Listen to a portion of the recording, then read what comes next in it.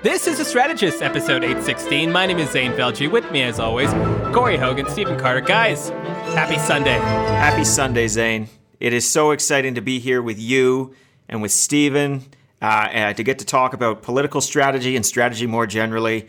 I have never been more enthused for an episode of The Strategists. Well, thank you, Corey. Thank you for promoting our podcast as if it was an ad off the top for our own podcast. Really a fully encompassing definition of what the show is about, and then a monotonous level of enthusiasm, which I think our fans appreciate. So thank you. Carter, how are you doing outside of taking screenshots of maps telling us you were outdoors? How's the rest of your weekend? That's all I did. All I did was outdoors. So that's all. If you guys don't want me talking about how fit I am and how fabulous, then that's all I have. That's all I have today. Sorry, feel bad. I'm going to pass. Yeah, I'm hard pass by me. Yeah. Corey and I were, of course, watching bubble basketball, which is the only thing we care about. The Portland Trailblazers are in, Corey. The San Antonio Spurs have missed the playoffs for the first time in like 2 decades. Well, that's got to upset you, because that literally there are people I'd say the majority of the NBA was not alive last time the Spurs were out of the playoffs. Insanity. Was it? I think it was 97. No. 97. Yeah. That's something else. I know. I was shocked. Yeah. Thank you. Good contribution. Thank you, Carter. Stephen. Thank you, Carter. Carter's cocktail chatter usually is, I know how I was shocked. And also, of course, the very classic, what are you going to do? Those are Carter's classic contributions to sports conversations. Corey, you were saying before we move on. Well, I think that there's the real possibility of an 8-seed upset at this point. I think Dame is balling out of his mind. I wouldn't necessarily put good money on it, but I think there's a better than... I would say it's like the Trump odds. It's 29%, I would say, that the Blazers can pull this all off. What do you think? Yeah, I think it's pretty good. I mean, if Dame's going crazy, CJ McCollum ends the games like he does. Nurkic is playing a great 5-game positionless basketball, Carter. That's what it's about. By the way, you're both wrong. An 8-over-1 just doesn't happen. You're betting on the underdog because you believe in the fairy tale story. It's not going to happen. Write it down, because my predictions are gold, as you know. Yeah, that's right. We're going to definitely replay this as part of our ongoing Twitter series. 2 things before we move on. Ringer Podcast Network, if you are listening, that was just a sampling of how Corey and I can jam on pretty much any topic. This one, of course, being basketball, so give us a fucking podcast. And, of course, if you've got some extra advertisers, we're happy to take them as well. As you know, we've been pitching ZipRecruiter for a very long time. They did not get back to us. But, Corey, this is against your wishes, but we do have our first ad. It is for our own podcast called You the People. A lot of American content was recorded on Thursday, so go check out You the People. That was, of course, the very quick teaser for that podcast. Are you okay with that? You're comfortable that I did that, Corey? So The Strategist brought to you by You the People. Is that what just happened right there? Yes. Yes, okay. It's very circular. You the People, brought to you by The Strategists. That's right. Okay, let's move it on to our first segment. It's politics, of course, so let's move it on to our first segment. He didn't come back for you. Guys, it is happening. It is happening, or is it happening, I should say. Mark Carney has reached our shores again, the former governor of the Bank of Canada, the former governor of the Bank of England, which, by the way, if I check my facts, that would make him the head of state. I just want to let you know that actually technically makes him the head of state. He is back, and he's now acting as an informal advisor to Prime Minister Justin Trudeau as part of the COVID-19 response. This is interesting for a few reasons. Number one, prior to him leaving for England, Mark Carney was touted by many political observers as being a potential candidate for the Liberal leadership to become the next Prime Minister. And of course, now that he is back, he comes at a very interesting time when current Finance Minister Bill Morneau seems to be having clearly some issues, but now it's been revealed seems to be having some policy disagreements with Prime Minister Trudeau as well. So, Corey, I'll go to you first. Do you buy into the hype? Do you buy into the speculation that Carney's here for anything more than informal advisorship to the Prime Minister? Well, I don't think it's impossible. There's certainly been enough rumblings that Carney was at least intrigued by the notion of the Liberal leadership, back when, by the way, they were the third party, that I think you have to take it seriously that he harbors somewhere deep in his soul political ambitions in some way, shape, or form. Now, a lot of people do and never pull the trigger. I mean, see Bernard Lord, right? Who was proposed as a potential candidate. McKenna as a potential leadership candidate, forever.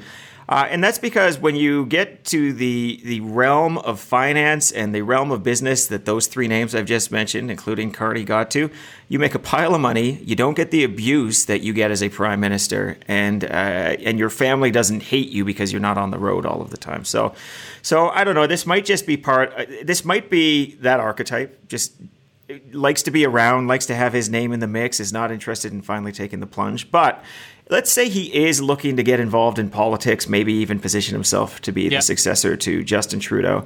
This is the reckless speculation part of the podcast. I love the reckless speculation part. Last time I did it, Trump literally announced the exact same thing the next day, so we'll see where this one goes. The idea that he would have all of that financial background with Bank of Canada and Bank of England. His role right after that for the UN had to do with the environment. He's now coming around and he's checking a box on COVID. He's really doing quite a nice grab bag of things if you are looking to be the next leader of a political party. So maybe he's not going to, but boy, he sure looks like he'd be a pretty compelling candidate if he decided to.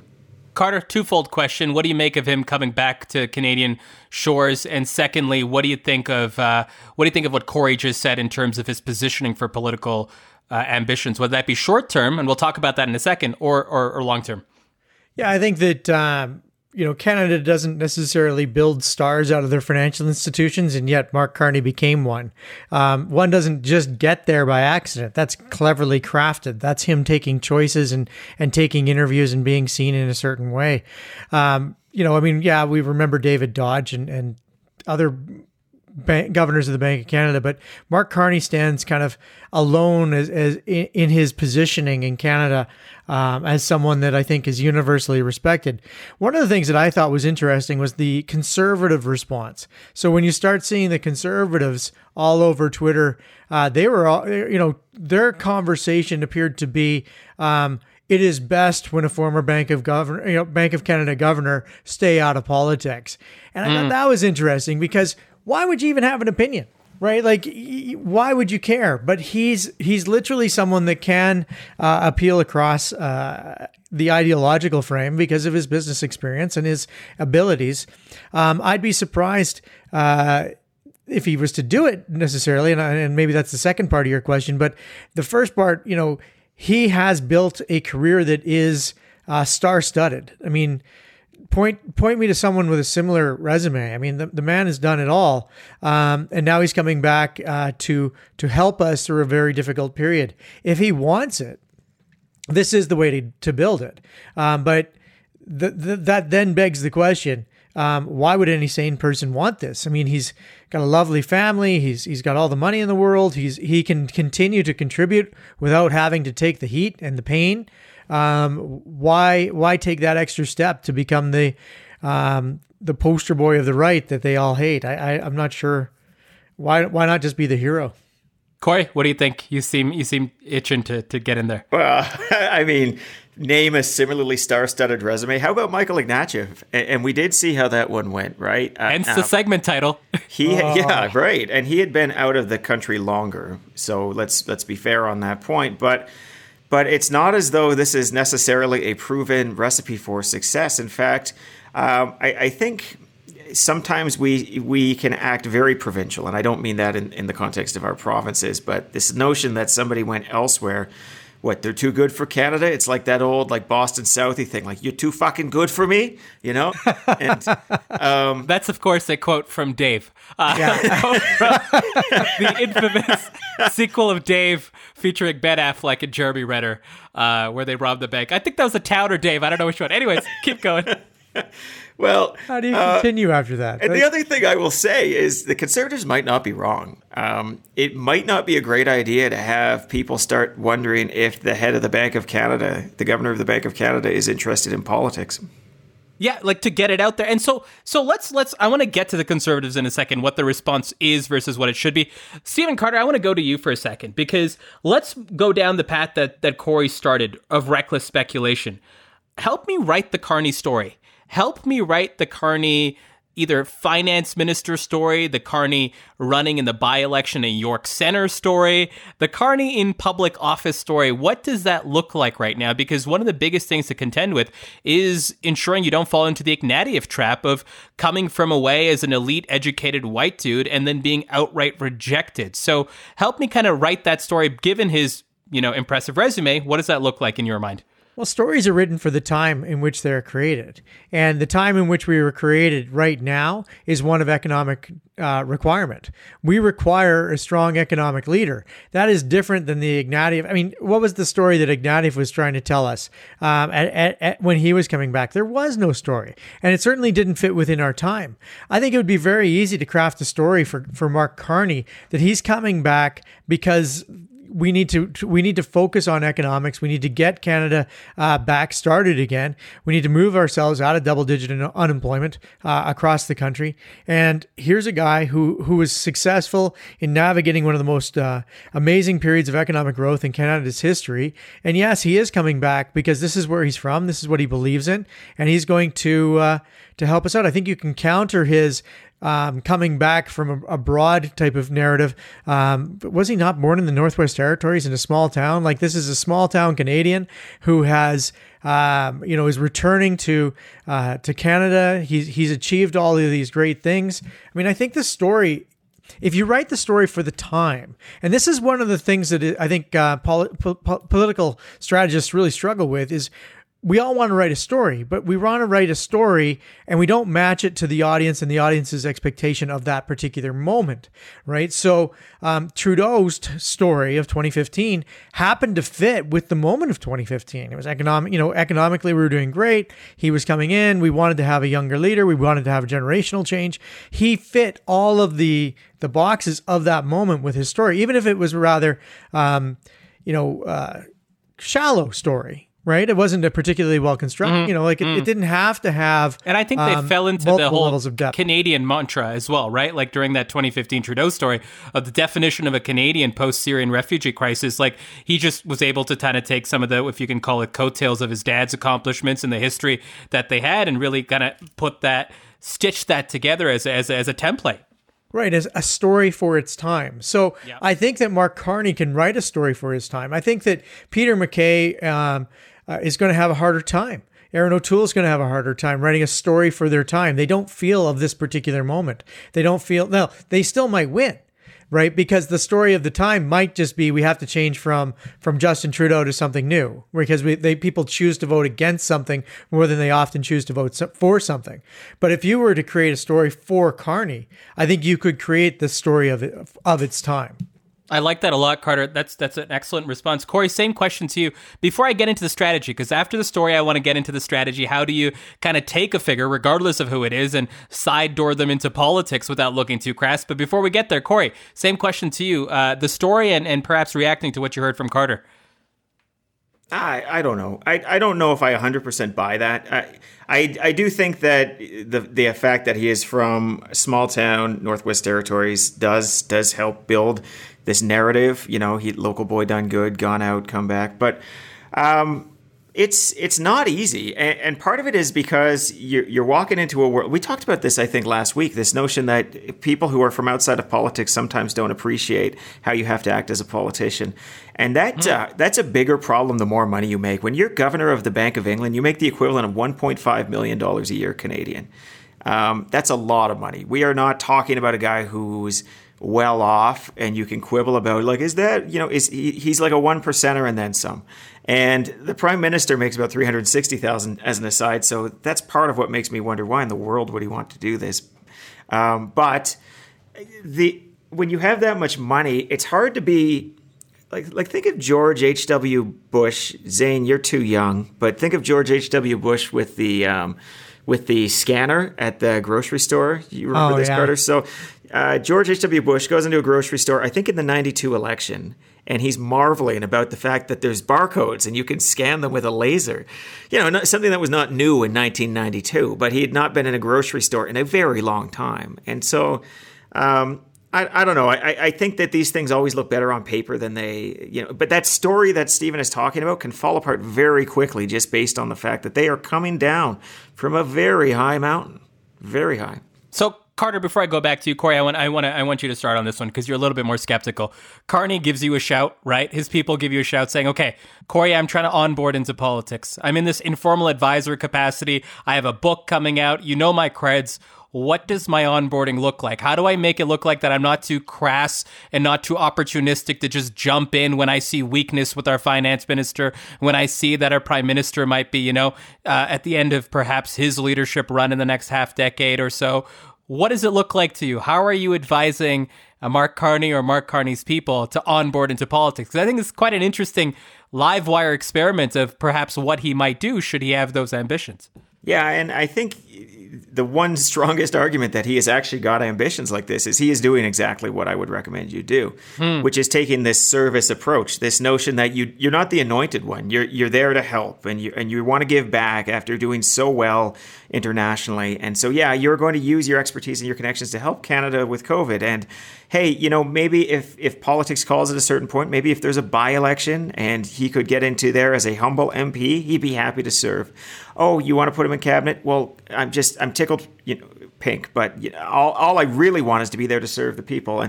And on every step of the way, Jamur, right? Do a little bit less at a little slower speed than your resume suggests you would be able to do. A guy like Mark Carney doesn't need to do anything. Like even the idea that he would come in and do the COVID stuff, he could literally announce for the Liberal leadership the day it comes open, whenever it comes open, whether it's this year or 5 years from now.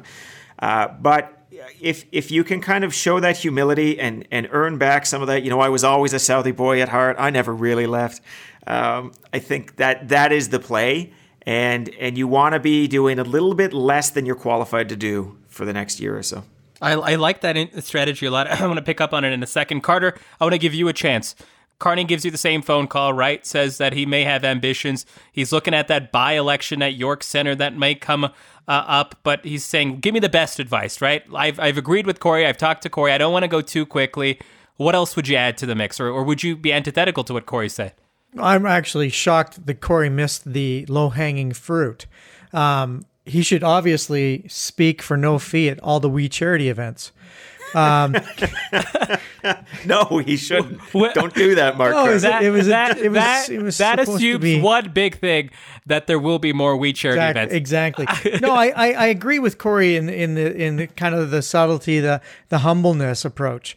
I think that first of all, I think the Canadians do buy into that. In general, we're not big fans of the self promoters. The self promoters kind of give us the heebie-jeebies because we see so many of them from the United States come through. I might tell him to not take, like if there was a sudden by-election and a sudden opening, I might tell him no. You think you can do a lot as a cabinet minister right now. You're going to, as a member of parliament, I think he can do more as an informal advisor to Justin Trudeau. I mean, we've talked about how Justin Trudeau has to strengthen his bench of advisors. Can you think of a stronger advisor to sit beside the Prime Minister than Mark Carney? Leave him there. So when York Centre or the next by-election opens, don't run. Don't put yourself in that position. Think long. This is not a short game. Justin Trudeau is not heading out of the leadership this year. He is, I would suggest at the very earliest would be heading out of the leadership, a year before, the next scheduled election, I think in 2023. But more likely is heading out of the leadership in 2024, 2025. So with that in mind, if that's what you want, you got nothing but time. Take your time. See the country. He doesn't need to raise money. He doesn't need to be in that position of having a leadership group put money in his pockets so he can travel the country and see it. He can do whatever the hell he wants. Take your time. That's what I would totally recommend. Corey? Yeah, maybe go run a charity. Check that final box, right? We talked about the resume that he was assembling through work on COVID, work on the environment, work in finance, but the social sector is a little underrepresented there, and there's maybe an opportunity. The benefit of being an MP is less these days than it was in the past if you have leadership ambitions, because it used to be that the caucus was a very significant component of any leadership drive. We've seen time and again that's not necessarily the case anymore. But by the way, I will say now that Carter has said JT's not heading out of the leadership this year. It feels like he's doomed, just as a Carter prediction. But I do generally agree. I think it's hard to imagine, Rex Murphy columns notwithstanding, that Justin Trudeau is on the edge of losing his job. So you do need to think about this in terms of the long game, and you have to be careful because a finance minister for the next 2 years is not going to be a particularly popular job. You're going to be rolling down, winding up a lot of programs that put money in people's pockets. You will have to run a bunch of austerity budgets to help us undo the fiscal hit that we've taken in the last year here. And that does not necessarily set you up for success if you've got broader leadership ambitions. You know, Carter, in the short term, Carney's political ambitions, should they be real, are probably interlinked with Bill Morneau in some way. And depending on what his position looks like, what do you kind of make of the story around Morneau and Trudeau that's coming out with sources telling CBC and telling Bloomberg, I believe, as well, about the infighting between Trudeau and Morneau camps? Do you feel like that's telegraphing something from a political strategy vantage? I mean, of course, we can't tell what's happened in the newsroom. What is your political strategy / former political practitioner hat telling you is going on here? Well, I mean, I think that it's legitimately a difficult. I mean, the finance minister, prime minister roles, and it can be also the finance minister, premier roles. My experience has been that those two cabinet positions have the most negative interaction between one another, because finance is where everything hits. Every department, everything goes and needs to be part of Treasury Board or finance so that it can be funded and things can happen. So it has a lot of power within the government. I have seen the interactions between finance ministers and their first ministers, and it is challenging. Now, having said that, the first minister is the first minister, and usually if there's a conflict in the premier or the prime minister's office with any of their ministers, the person walking out with their tail between their legs, or the person walking out saying, yes, Madam Premier, or yes, Mr. Prime Minister, is the finance minister. So I suspect that there probably were a lot of disagreements over the last 6 months. Why wouldn't there be? There was no playbook. There is no expected outcomes. I suspect that it is overblown, but it probably has been real. But if Bill Morneau wishes to remain in the government and wishes to remain a minister, this is a very simple structure. He has to continue to serve the prime minister. That's it. That's his goal. And even if he doesn't, what's the point of going out in a flame out? Like, there is no advantage to him by being like, I was right and you were wrong, as he's leaving. There's no advantage for Bill Morneau at all. So my view would be, if there has been conflict, and there likely has been, it's overblown, and it will be put to bed by the Minister of Finance. Corey, similar question to you, but perhaps I can add an extra layer, which is you get the ear of the Prime Minister, and you find out that, listen, Carney's ready, Morneau's willing to do whatever you want. What are you advising to the Prime Minister right now, saying, listen, you have to deal with this we thing. You want to get it behind you. People might still expect a head to roll. Knowing all the pieces that you see right now, what is your advice to the Prime Minister? Well, I think, first of all, you really missed an opportunity. The Prime Minister could have come and said to me, I need your help. I can't tell you what it is. You can never ask me about it later, and we're going to hurt some people. And then I could have responded, whose car are we taking? From the movie Dave, from the movie Dave, the entire plot. I'm like, oh my God, that sounds like Dave. No, I think, you have to. Here's what. Actually, can I just back up a step? Yeah, you can. And sort of recalibrate, because I ran right aside of your question there too. That's fine. The thing about the Trudeau-Morneau clash is, I wonder if, some people think that this is a cause. I wonder if it's not a symptom. I wonder if Morneau doesn't know that his neck is on the block because of all of this we stuff. He knows he's going to be the fall guy. Maybe he's played this poorly behind the scenes. There's certainly some indication of that, not least of which is he just forgot. He owed tens of thousands of dollars to we, and then he didn't. We talked about this. We don't know whether that was disclosed or not. We don't know what the interactions were, but you can imagine them being pretty ugly in a scenario. And it may be that rather than being that good finance minister that Stephen described, who leaves with the tail between their legs and says, yes, Mr. Prime Minister, he's saying, I'm going down, and I don't want to look like I was fired because of we, so I would rather muddy the waters a bit, and I'd rather make it look like a substantive policy difference that made me no longer the finance minister. Because certainly if I'm Morneau and I'm trying to think about like what is my next act, and my next act is anything besides retirement, I do not want to look like I was removed for a scandal. Right? So if you can throw up a bit of dirt on that and confuse that issue, I think you're better off. And so that might be what's happening here. And I just throw that out there as a possibility. Now, if Trudeau calls and says, hey, listen, I think Carney's ready to go here. How do we move Morneau out? That's a continuation of that thought. You just say, yeah, it's, there were some lapses of judgment on we. You have to be very careful as the Prime Minister because, of course, your judgment is arguably more in question. But you do almost the opposite, right? You say it's not about policy. It's about, character's too strong, but you weave it more about we. For the very reason that you don't want to create like this alternate pole of power that is now fighting with Carney and representing perhaps a different worldview in the finance world. So, Carter, same question to you around the future of the Trudeau government if the PM has all the options on the table right now. Well, I mean, I'm not sure that the PM has all the options on the table. This idea that you're going to have Morneau walk the plank for the we scandal. First of all, the we scandal was 2 weeks ago, which is forever in politics. It feels like it finally has ended. I don't know if it sparks back up again in September, but I'm not sure that you get the anticipated bounce by forcing the finance minister out.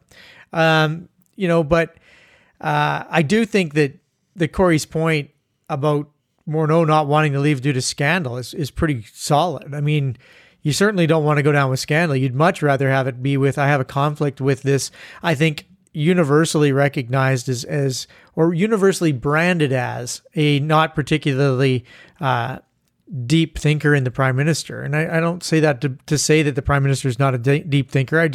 That's the brand. And that brand, if you were going out and shopping your resume around to, take over as CEO of a whole bunch of different companies, I mean, that would be expected. A lot of people within the boardrooms would buy into that theory. So I don't think Corey's out to lunch with that, sadly. But the overall feeling of this for me is that you've got two really strong players in Morneau and Carney. I don't think you want to trade them one for the other. I think that you've got other pieces on your chessboard that aren't as valuable. And why wouldn't you want, there's lots of departments where a Mark Carney could be. I mean, finance seems to make the most sense, but why wouldn't you create a special department of COVID recovery? It's been done before. I mean, given a minister without portfolio acting almost as a second deputy prime minister, why wouldn't you do that? Why would you think inside of the box at this particular moment when you're facing the largest economic recovery and all of your economic ministers report to him, right? Like you create a little economic task force led by Mark Carney. That could be really interesting. So I just don't think you take one of your stronger pieces in Morneau and trade it straight across for one of your, the next strongest piece. There's lots of weaker pieces and there's lots of other places you can put either of them, frankly. Carter, looking at the whole chessboard. Corey, finish us off on this. If you're the Prime Minister, we kind of jumped over the nature of the disagreement between Morneau and the Prime Minister, but we did. Do you want to explain it? This is all based on reporting and second-hand, third-hand, fourth-hand things, but it's this notion that Morneau is concerned about the size of the deficit and thinks that spending on every green project in sight is fundamentally kind of a dumb idea.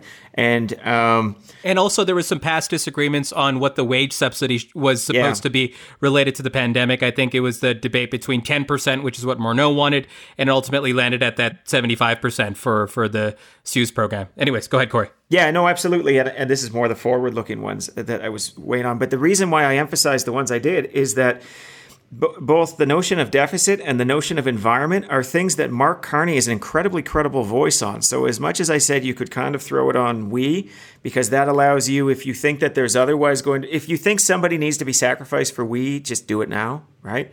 But if you don't want to do that and you worry that weakens you as well, you can, as the Prime Minister, also hang it on policy differences and say, look, we need a finance minister who understands that the economy and the environment are two sides of one coin. And so we're making a change. It's nothing against Mr. Morneau. He's a very capable member, and he will be in other important portfolio over here. But this is where I want to take the country. And, that's a possibility for the PM too. Carter, you mentioned the Conservatives off the top. Let's talk about them very quickly.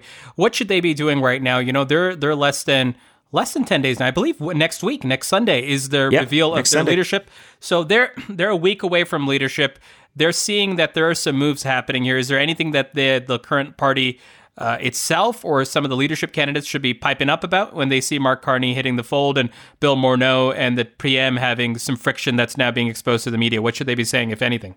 Well, I think the number one thing at this point is don't make the change your idea. Don't give Trudeau the out. Like, making a change is can be seen as strength. I would be trying to stay away from, we need a stronger Minister of Finance or something along those lines.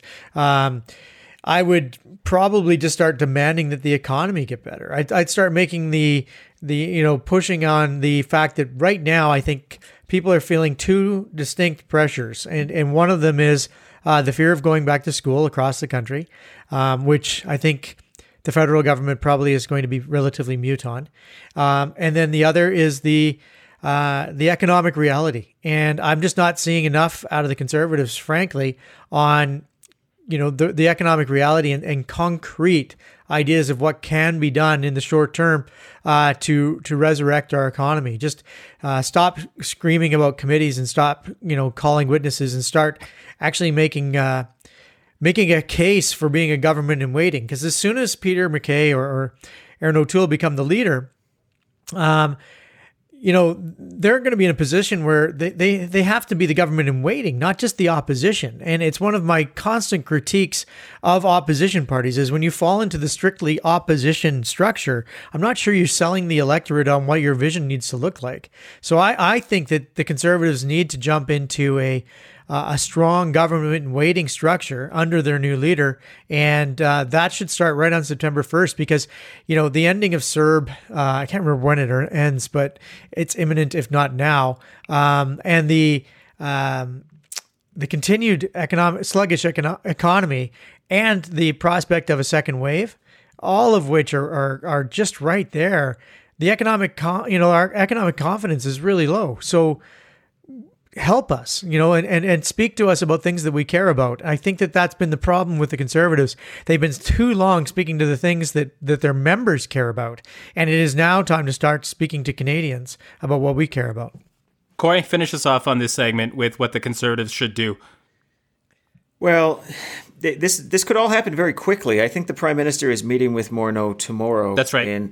And so there is, you want to make sure that whatever happens, you get credit for drawing blood. And on that front, I would be continuing to scream pretty loudly about we. I would maybe even be throwing out there, he's going to maybe look for a reason why it's not we, but it's we, and this guy's got to go. And even the Prime Minister knows it. And if he had any integrity, he would resign himself because his punishment or his crime is worse. But really, it's just about continually making sure that Trudeau does not, or Morneau for that matter, does not manage to take the narrative and move it in a different place. You can't make it. You've got to take away Trudeau's agency here. You have to make it look as though whatever happens next occurred because of pressure from the Conservatives. And on Stephen's point about getting ready as a government and waiting, could not agree more. This is a minority government. The Conservatives need to have they have a window for starters, right? As Canadians start to get a bit exhausted with the with we scandal and maybe the shine comes off the COVID bump as we've seen in some of the polls. So you've got to be ready. You've got to be dressed for when the bus comes. And you can't just be sitting there yelling about everything along the way. You got to get ready. We'll leave that segment there and move it on to our next segment, Getting Schooled. Guys, I want to talk about back to school, but I want to look at it from the landscape of what's happening here in our home province of Alberta, because we're seeing a couple things happening on the schooling front. First of all, the school openings, which we know that there are parents as well as the Alberta Teachers Union, as well as teachers themselves kicking and screaming. Layer on top of that, doctors who are also talking about the safety precautions that are not in place regarding back to school. Oh, by the way, they're having their own fight with the government, so there's also that layer. And then layering on top of the school situation here, this government, the UCP government that is here in Alberta, has indicated that they're going to have a curriculum review and have just appointed their new committee of all dudes to do that committee review. So Corey, maybe I'll throw it to you to get started. I know you finished us off last segment, but lay out the context here. What do you think is happening in Alberta as related to education and school? And is COVID being used as cloud cover, or is this just hammering through the agenda at what many people expected the UCP would do? Yeah, I don't know if it's cloud cover, because it was everything that they said they were going to do prior to COVID, right? The curriculum review was in the UCP's platform going into the last election. But I guess hearing you say all of that, and there's many other things as well, yeah. The UCP really is fighting a multi-front war on the education side. You've got wages, you've got this whole collective bargaining fight that's going on with the ATA. You've got COVID, which is a fight about safety, and it's a fight about health, but it's also a fight with the ATA and with parents in many cases. And then you have curriculum, which is yet the third leg of that stool. And if they fail to land any one of them, they risk weakening themselves in the other areas as well, because they risk losing credibility writ large on education and this sense that they have an understanding of education. Certainly, even in my immediate orbit, I heard people pass judgment on the curriculum review and say, "See, these guys don't know what they're doing on it. I can't believe they've got this panel of all men. How in the hell are we supposed to trust them to run an education system? How are we supposed to trust them that it's safe to go back in September?" Right? And so you can see there's a bit of a lean-on effect here. Yeah, and, the inflation. Yeah.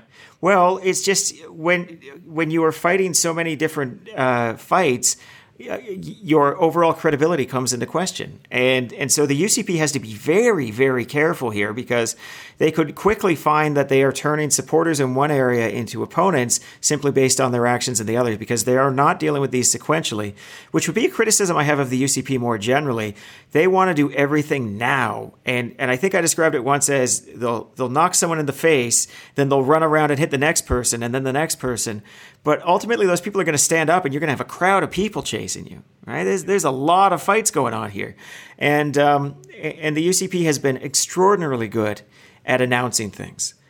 Carter, they have not concluded a lot of those files, is what I would say. Yeah. Those are ongoing files. Carter, I want to talk about this because Corey brings up an excellent point, which is around the strategy of now, right? We often criticize political parties because they sometimes don't realize the opportunity of what a 4-year government looks like, right? I think you've described it best, which is year 1, you're finding your feet. Year 4, you're trying to hand out gifts. You really don't have a lot of time to get your shit done. So, we're now, Corey at least, is perhaps criticizing them for their strategy of now. Do you feel as perhaps bothered by them trying to ram everything through in this short window where they can actually perhaps still try to get that upswing before the next election? No, I'm actually a little envious. I'm a little envious because I wish that, the government that I was a part of, and I wish that, the previous government of the NDP perhaps had done more in certain areas, because there's a sense that, you can only spend X amount of political capital. You can only spend X amount of political capital, but political capital is an investment, not a expenditure. And so when you invest your political capital, you can sometimes lose your shirt. I will concede that point. You can lose, but you can also win. So when you make a significant change and when you do something that you believe is in the interest of the people who vote for you, or more generally, the people of the province, you can win significantly. And that's what Jason Kenney has come with. He has said, this is the list of things that I'm going to do, some of which were previously published and discussed in detail during the election. Others are more of a surprise to us, but I'm going to do them. I am taking this political capital because I believe that which I am doing is, number 1, right, and number 2, popular. Now, I can argue whether or not I think it's right. And I can argue whether or not I think it's popular. But because he is actually doing it, he has a government that becomes that is activist and is actually doing what it's supposed to do, which is to govern. So many parties, I think, so many governments just stand still and don't bring with them their agenda. Canada is a good country. Canada is not a perfect country. There are many places and many things that we could be changing. So I'm envious of how Jason Kenney has approached government. Now, having said that, I think he's walking a really fine line with education, because I think the problem is the parents want to send their children back to school. They absolutely want to send their children back to school. It has been hard. This idea that you are supposed to work and you're supposed to take care of your kids and you're supposed to teach your kids and you're supposed to balance all of these different inputs, it's hard. It's not necessarily working. But they don't want to send their kids back to school if it's not safe. And, if I have to wear a mask in a shopping mall, why am I not wearing a mask in the school? Now, the school boards are stepping forward, but this could have been a much stronger victory for Jason Kenney if he had partnered a return to school with the safety. What he seems to have done is said, we're going back to school. I trust the school boards for safety. And I think that has weakened his entire argument. Corey, I want to let you react to that before I get to the strategy questions, but you were chomping at the bit, it feels like. Yeah, there's a lot I want to react to, but I want to react to the first thing. I think that this is where theory crashes into the wall of practice, and this is where political strategists have to be very careful, because it is every political strategist's dream to govern like hell once you're in power, right? Just to do it all, do it quickly, leave shock and awe, blitzkrieg, whatever you want to say. And then just have 3 years to react and do the nice things and maintain government and bring it all in. But very simple narrative, yeah. Yeah, but it's just like when you look at all of these things going on, I can't help but think it's like in World War I, the Germans measured the width of the roads to understand how many troops they could send, but they failed to account for the fact that people need to sleep. And I'll tell you, as somebody who worked in the public service at senior levels, there is a bandwidth problem when you are running so many battles at once. It is very difficult to get policy coordinated. It is very difficult to get your best people. It's ledge counsel. It's difficult to draft regulations in a way that is comprehensible because your best drafter is busy on 4 other things. They need to slow down a bit, or else they're going to be creating so many future problems for themselves. Like their big problem right now is not all of these fights, although that is certainly something they should keep their eye on. It is that they have to contend with whatever they do now in the future, and these things are never clean, and they always require maintenance. And if you're maintaining and fixing at the same time you're trying to govern and react on 100 other fronts, you are going to be paralyzed in your last couple of years. Your dream of being able to move forward and just set your stage for the next election will be dead, because you will be trying to pick up the pieces from 10 failed major policy initiatives that are just blowing up in your face. And I'll give an example here, and I'm not trying to pick on the former NDP government, but let's look at the election legislation, all of the changes to the election laws the NDP made. They had to make new changes every term, every term, every sitting of the legislature. They had to come in and fix the next thing, whack-a-mole style, as these problems became clear, because everything is running at red line, and mistakes happen when you're running at red line. Carter, go ahead. I would just wanted to add talk to the bandwidth issue, because I think Corey's absolutely right on the bandwidth issue, but the UCP seems to have solved that with a near infinite number of issues managers. So that problem has solved itself. You think issues managers do a lot of implementation in the public service? I've got a bridge to sell you. I cannot see any evidence of any other thing that they do. So Carter just wants to take credit for the fact that when he was chief of staff, there was no such thing as issues managers. Let's get to the strategy element of this, though, for a second, which is, suppose I am the ATA, suppose I'm a parent group, suppose I'm a concerned parent. Carter, you said parents definitely want to go back to have their kids back to school. I don't think that's unanimously true. I think it's a split. Sorry, you react to that before I move on. Go ahead. Well, no, I'm saying they want they're torn, because they want to send their children back, but they don't want to send them back in an unsafe manner. Correct. There's no one who's sitting here. I mean, I'm sure there's some parents sitting there going, I am now homeschooling forever. This is the best thing that's ever happened to me. Right. But those 4 people can get together for a coffee party. Everybody else is like, yeah, I'm ready to send these children back to school. You just want the right conditions to be able to do it. The conditions have to be right. Yeah. So Corey, I guess my question to you is, how are you fighting this war? Suppose you had a magic wand to get all these people corralled into one direction. Which vulnerability, now knowing the concept of redlining within the government, now knowing that they're stretching themselves way too thin, where are you trying to target if you actually don't want some of these changes in your education system being made? Are you going after curriculum? Are you going after overall credibility? Help us kind of devise a sort of strategy. If you're a parent, teacher, doctors, what are you kind of going to attack right now to attack the sort of credibility of the UCP on education? So that's an interesting question, because inherent in it is you just want to attack the UCP. But if you are a parent driven by one of these things, you are probably driven by a specific concern, one or more of the three we've mentioned, or beyond, right?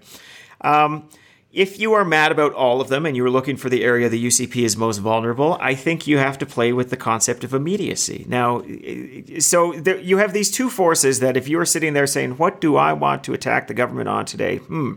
You're going to look for immediacy and you're going to look for scope, like the biggest F up, right? So, but you know, you have to kind of look at them both and make a calculation here. But in my opinion, the idea that everybody has to make decisions about whether they're sending their kids back to school or not, these decisions have to be made in the next week or so, right? That's immediate. That's something that you need to be attacking on right now. My Lord, the government still has not provided the clarity. The school boards are out there. They don't have the... Look at BC. They've pushed back the start of school. Look at Ontario. They've provided more resources for school. Look at all of these jurisdictions across the world where things have worked or not. I mean, on Twitter today, a lot of people were sharing, I think, Denmark's experience, limiting to 15 people in a class, saying if you can stay home with your kids, stay home with your kids, providing plastic between, the different desks and whatnot, limiting even the entrances people can go through, all of these steps. And even they had a surge, I think was the point, but it was more of a manageable. It kept it below an R0 of 1, which is just a health sciences, public health way of saying the disease will die out at that rate. It's not enough to kind of replicate. But that's what you want to look at. You want to look at immediacy, and you want to be pulling from all of these case studies around you and saying, time is ticking. We need you to fix this now. And if you don't, God help us all. The other argument would be the curriculum review, because it is such a glaring error to have all men on a curriculum review. But I just think immediacy trumps it in this case. Carter, where do you think the soft tissue here is on education?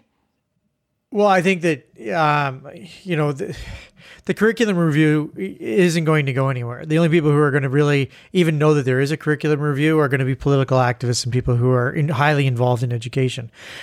This is all going to be about safety and education, making sure that your kid is safe, because that, to Corey's immediacy point, that's the thing that's going to happen in 2 weeks. 2 weeks, the people are going to send their kids back to school without any real sense that things are going to be okay. And we're seeing modest surges in COVID right now in Alberta and really across Canada. Nothing that makes you go, oh my God, the second wave is imminent. But,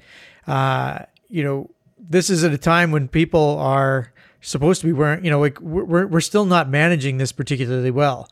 And this is why the second waves always come, is because we're human beings and human beings don't manage things particularly well.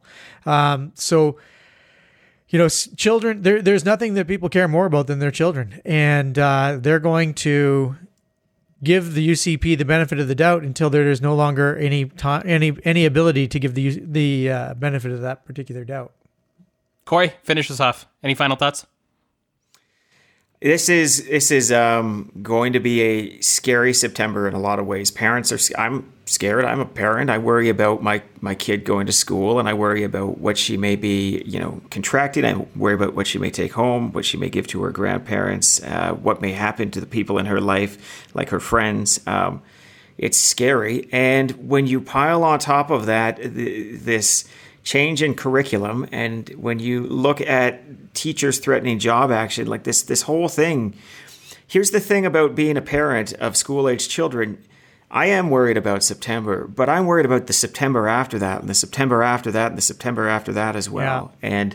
And the UCP has to be very careful that this narrative does not just entirely run away from them and have, in turn, parents running away from Alberta, because parents will put their kids first. And if they think that the right thing to do for their children is to move, even if they don't want to, you will see parents make that decision. Let's move it on to our next segment, the strategy session. It is back, guys. I am going to make you do some tough work. Oh, God. And so for those of you that are new to the show, here's what we do in the strategy session. I give you the role and a current situation that is going on, and you guys give me a quick, pithy 2-sentence response to how you would message it, how you would communicate it, or what the strategy is. And there's no better way to do it than just to get into it. And there's no person to start with that's better than Stephen Carter. So, Stephen, good. I'm going to give you the toughest one to start with. And I'm going to give Corey a little bit more time to think, even though I know he doesn't need it. Carter, you are acting for the GOP Republicans. You are now the press spokesperson for the GOP, and you've been just presented a story that said North Carolina voters received absentee ballots with Donald Trump's face on them. How are you taking this story and perhaps defending it as a GOP spokesperson? What I'm saying is that, first of all, let us not forget that we're a republic of states, and each state has the opportunity and requirement to ensure that they are administering their elections as they see fit.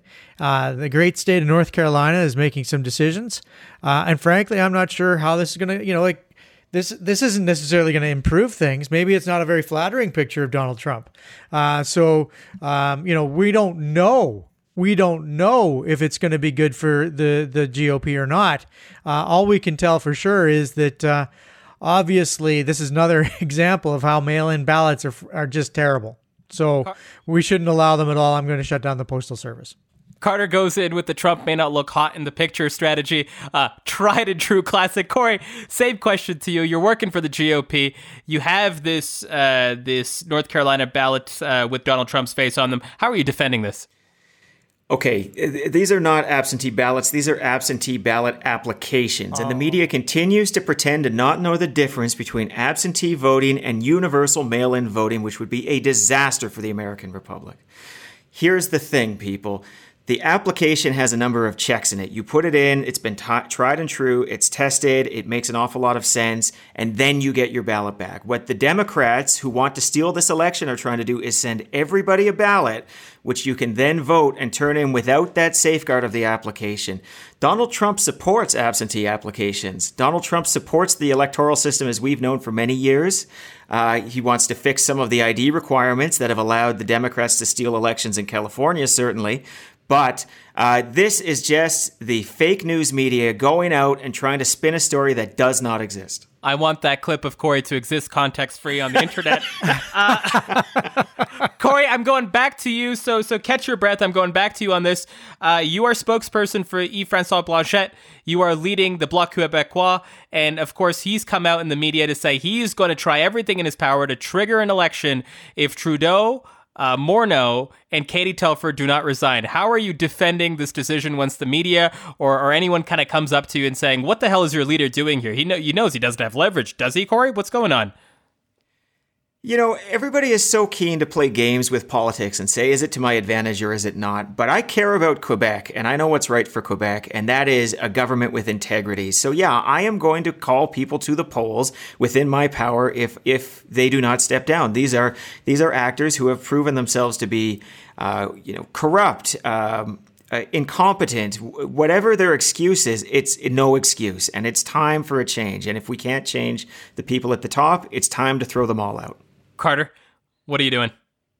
Yeah, I mean, this is about principle, not about opportunity. It always has been principle for me, and this is the structure of elections gives the people the chance to evaluate their leaders. It's not, if the election was held today, people would have to evaluate the WE scandal. And I think as they know more, they're going to know that these aren't the people that we want leading our country. This isn't about opportunism. This is about principle and about ensuring that we can hold people to account for the sins that they make. Carter loses points for saying our country when he's talking about Canada instead of describing it as a separate political entity. I blew it. I lose -2. Yep. Carter does not have a job for the Bloc Québécois. We knew that going into the show.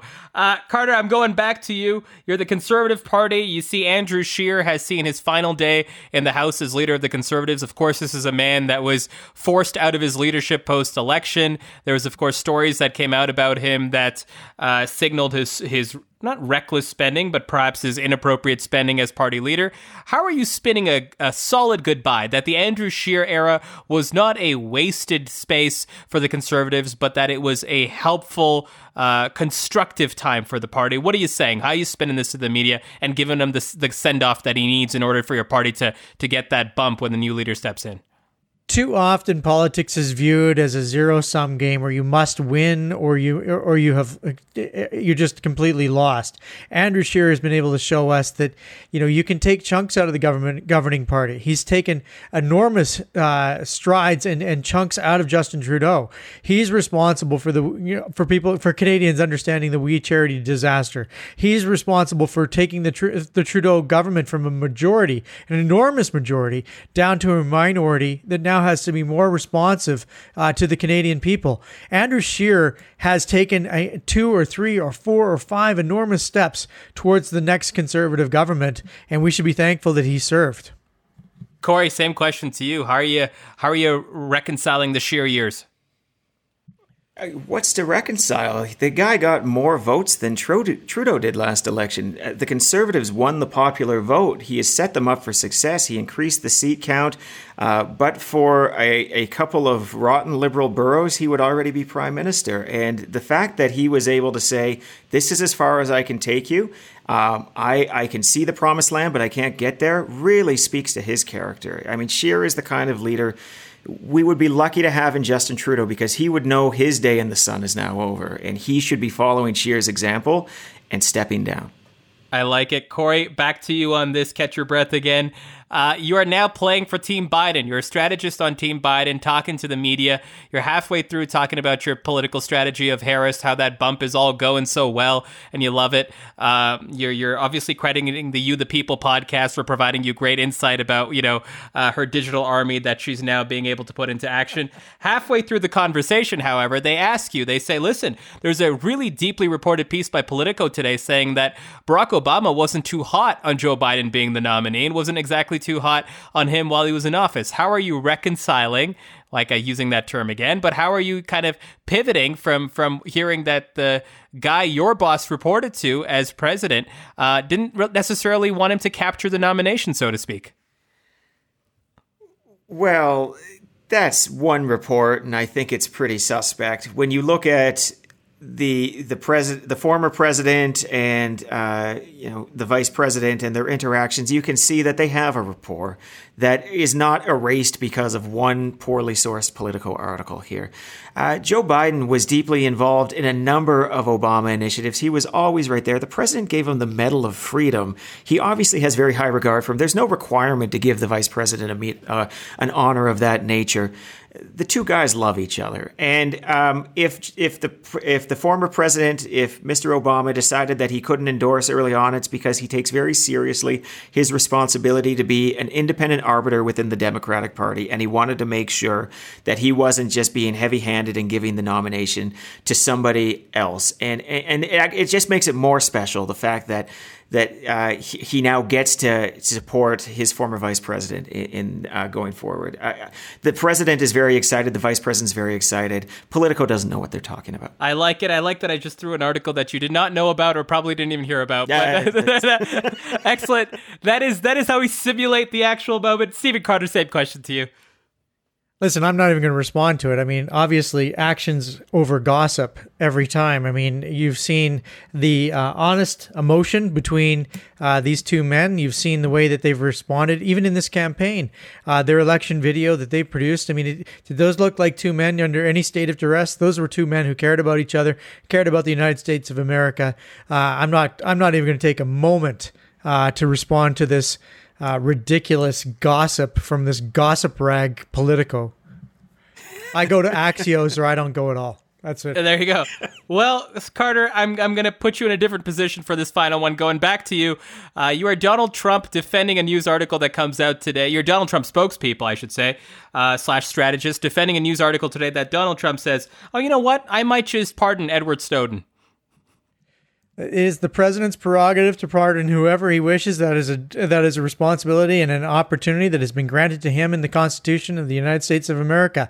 And no one caused any problems when we pardoned all those other guys. So what the fuck? Let's just do it again. A little flippant, but I'll take it. Corey, over to you. Same one. You're defending the pardon of Edward Snowden, or the speculation of the pardon. Well, I mean, Stephen's exactly right. Pardoning is a tradition in American politics, and it shows the mercy of our president in these matters. And the pardon of Edward Snowden is the pardon of a man who brought to light some terrible crimes by the do-nothing Democrats. And I think that if we want people to have the confidence to come forward with the other crimes that the Democrats have done, that we know they are too scared to come forward because of the threat that they might be put in jail by Democratic AGs or Hillary Clinton's goons out there, then we need to show them that we've got their back. And we want to hear more about the Democrats and their nefarious deeds. So by all means, the president is happy to support anything that will allow that to go. And we'll leave that segment there. Nicely done, guys. The only thing left, of course, is Corey to start chanting "Lock her up," which I feel like I've really I wanted to have on audio, just in case.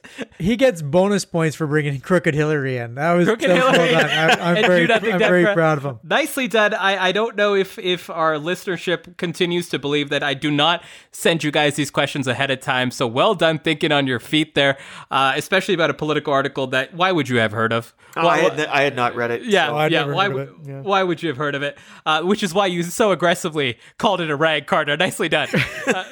Way to That's why I said the sourcing was suspect. Yeah. Way to burn any bridge to have a sit down with Politico. A pretty decent publication. Okay, let's move it on to our final segment, our over/under lightning round. Guys, are you ready? Totally. Carter, I'm going to put you in your sweet spot. Yes or no speculation questions. Yes or no, does Mark Carney run for the nomination in York Centre with the vacated seat for the Liberals? No. Corey, yes or no, does he run? Well, now that Carter has said no, definitely. I'm so good at predictions. Can we just mark this down and play it when he doesn't run, please? Would you guys be so kind?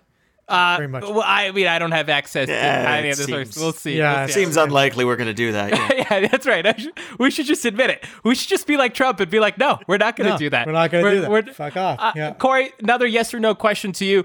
Is Bill Morneau our finance minister by the time we record this podcast next week? Yes or no?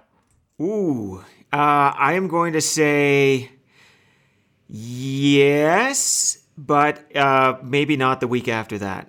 It would be, to me, pretty surprising if on Monday the decision gets made and a cabinet shuffle, unless one's already planned for next week. That seems unlikely.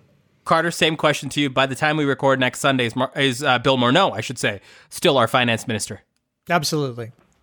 Okay, let's move it on back. Can I? Yeah. What do you want to do, Corey? You want to? I mean, you edit the show anyways, and by edit I mean slap on our bumpers. So I mean, you could just doctor this thing if you'd like. That's true. I could. You could just totally do that. Carter, you have no control. You do not have any of the passwords. I don't have any of the passwords. Like none. Carter, give me the 1 to 10 score on the strategy here. Trump buying a boatload of Facebook ads during the Democratic National Convention, which happens next week. What do you think of that strategy? I think it's probably somewhere in the neighborhood of a 10 because this guy, the rule usually is don't fuck around. Just don't fuck with anybody else's stuff. But, he doesn't follow rules. And if you can disrupt, and I mean, it's all digital too, right? So who the hell even knows what those digital ads are going to look like? I mean, they're not going to be looking like just straight up negatives. They're going to be fucking batshit crazy. Like I'm convinced that they're going to, it's not going to look like a normal negative. Corey, same question to you. What do you think of the strategy 1 to 10 of Trump buying that boatload of digital to try to counter the bump, quote unquote, that the Democrats will get next week with their convention? I think it's brilliant, and it continues to be part of Trump's very norm-breaking, but also digitally aggressive strategy. I heard some of the quotes in response by the Democrats, and they basically said, "Yeah, well, we're gonna run ads after because we get the earned and we followed up with the paid." That's very conventional thinking on this. That's actually probably thinking that I would apply in my own life, and it's making me think about it more deeply now. But just the sheer volume of the spend, and because it is so online centric, he's just going to own the effing internet. Like, I pity Americans for the next 4 days because that's all they're going to bloody see. And the pre-roll ads he's buying, you can't even skip. He's paying for a ton of eyeballs. And Carter is right. They are going to be targeted. They're going to be very specific to very different concerns, and we don't know what. Like, there could be a QAnon version of this ad out there, for Christ's sake. Like, this is going to be next level.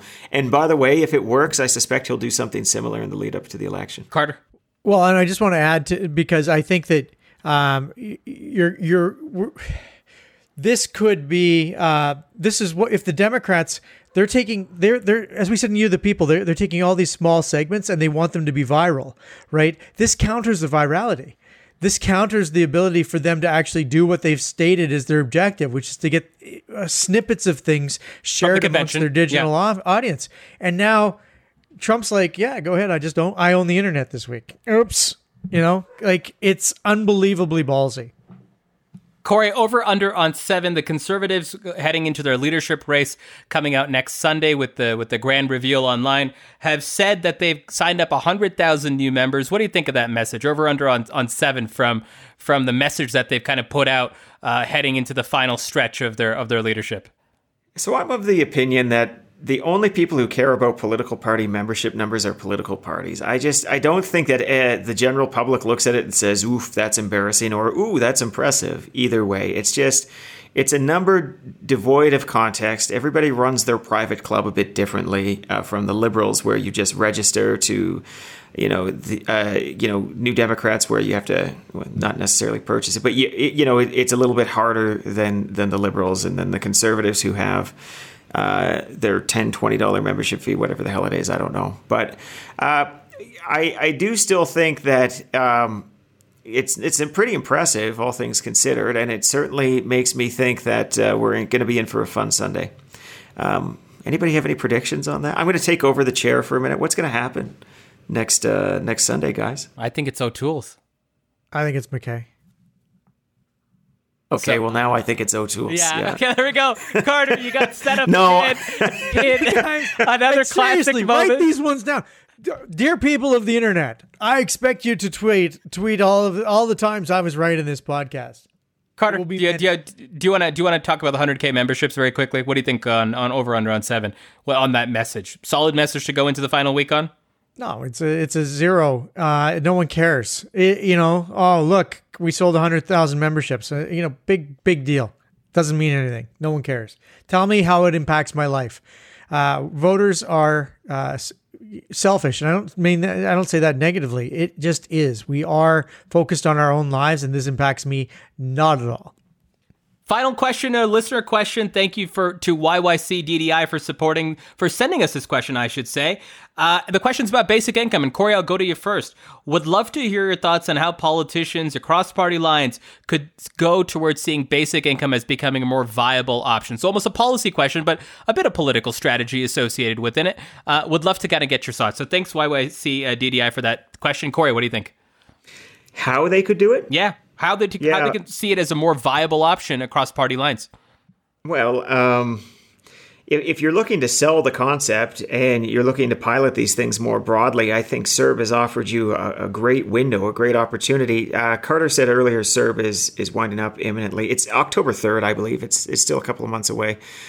But that does provide a bit of opportunity to say, okay, well, in a post-CERB world, what kind of supports are we going to have for people? And I think that COVID has exposed that there is a bit of a need here and a bit of a gap. And there are people on the conservative side of the spectrum who are big fans of a minimum income as well, because it could be an opportunity to wind up a lot of boutique social programs and just say, okay, well, we're not providing this, that, or the other thing. You're just going to get a check, and it's a little bit easier, from a government management point of view. So there is the possibility, maybe even to strike in this minority parliament, a version of the pilot that says, okay, you do this, but you don't get that. And pilot in this context could be like a whole bloody province or something. It could be expanded pretty dramatically. If you want to take the opportunity that CERB presents, if you are either the Liberals exploring it, well, really just the Liberals, but I guess if the Conservatives were interested in some sort of parallel universe, they could too. This is the time. This is the time to talk about it, because everybody is now realizing just how close to the edges huge portions of the Canadian population could be. So yeah, use COVID, I guess, is my short answer. Carter? I got a ton of thoughts on this issue, and it's not even necessarily something that I'm that keen about, to be frank, but it'd be interested to talk about long form another day. Yeah, we'll do that. Carter, very quickly on the sales job. How do you make it more viable across party lines? Drop the word universal and jump right into what Corey was talking about of replacing a number of different programs. The bureaucratic loss of that occurs during all the programs is something that supporters of UBI talk about all the time. All of these programs that are in government that are really inefficient. Well, that's true. Let's eliminate all those different programs. You don't need an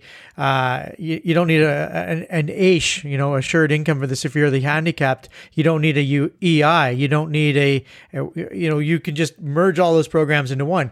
But it shouldn't be universal, and no one's going to buy that it's going to be universal, because what you have to do in taxes to tax it all back, so that you can actually pay for it, is just unpalatable to the Canadian population. So draw a line in the sand and say, at this line below it, you get whatever you want to call it, a variant of CERB. I think CERB is the jumping off point. Not everybody was eligible for CERB, and you can just jump off of it and say, we're going to find people. We're not going to let people fall between the cracks. We're going to give people $2,000 a month if they're severely handicapped, if they're unemployed, if whatever the situation is. And it's a simple number that is indexed to go up with inflation, and maybe indexed by the cost of living in the local jurisdiction. But the idea of it being universal is its primary stumbling block. I'd drop it and I'd move to just basic income. We'll leave it there. That's a wrap on episode 816 of The Strategist. My name is Zain Velji. With me, as always, Corey Hogan, Stephen Carter, and we'll see you next time.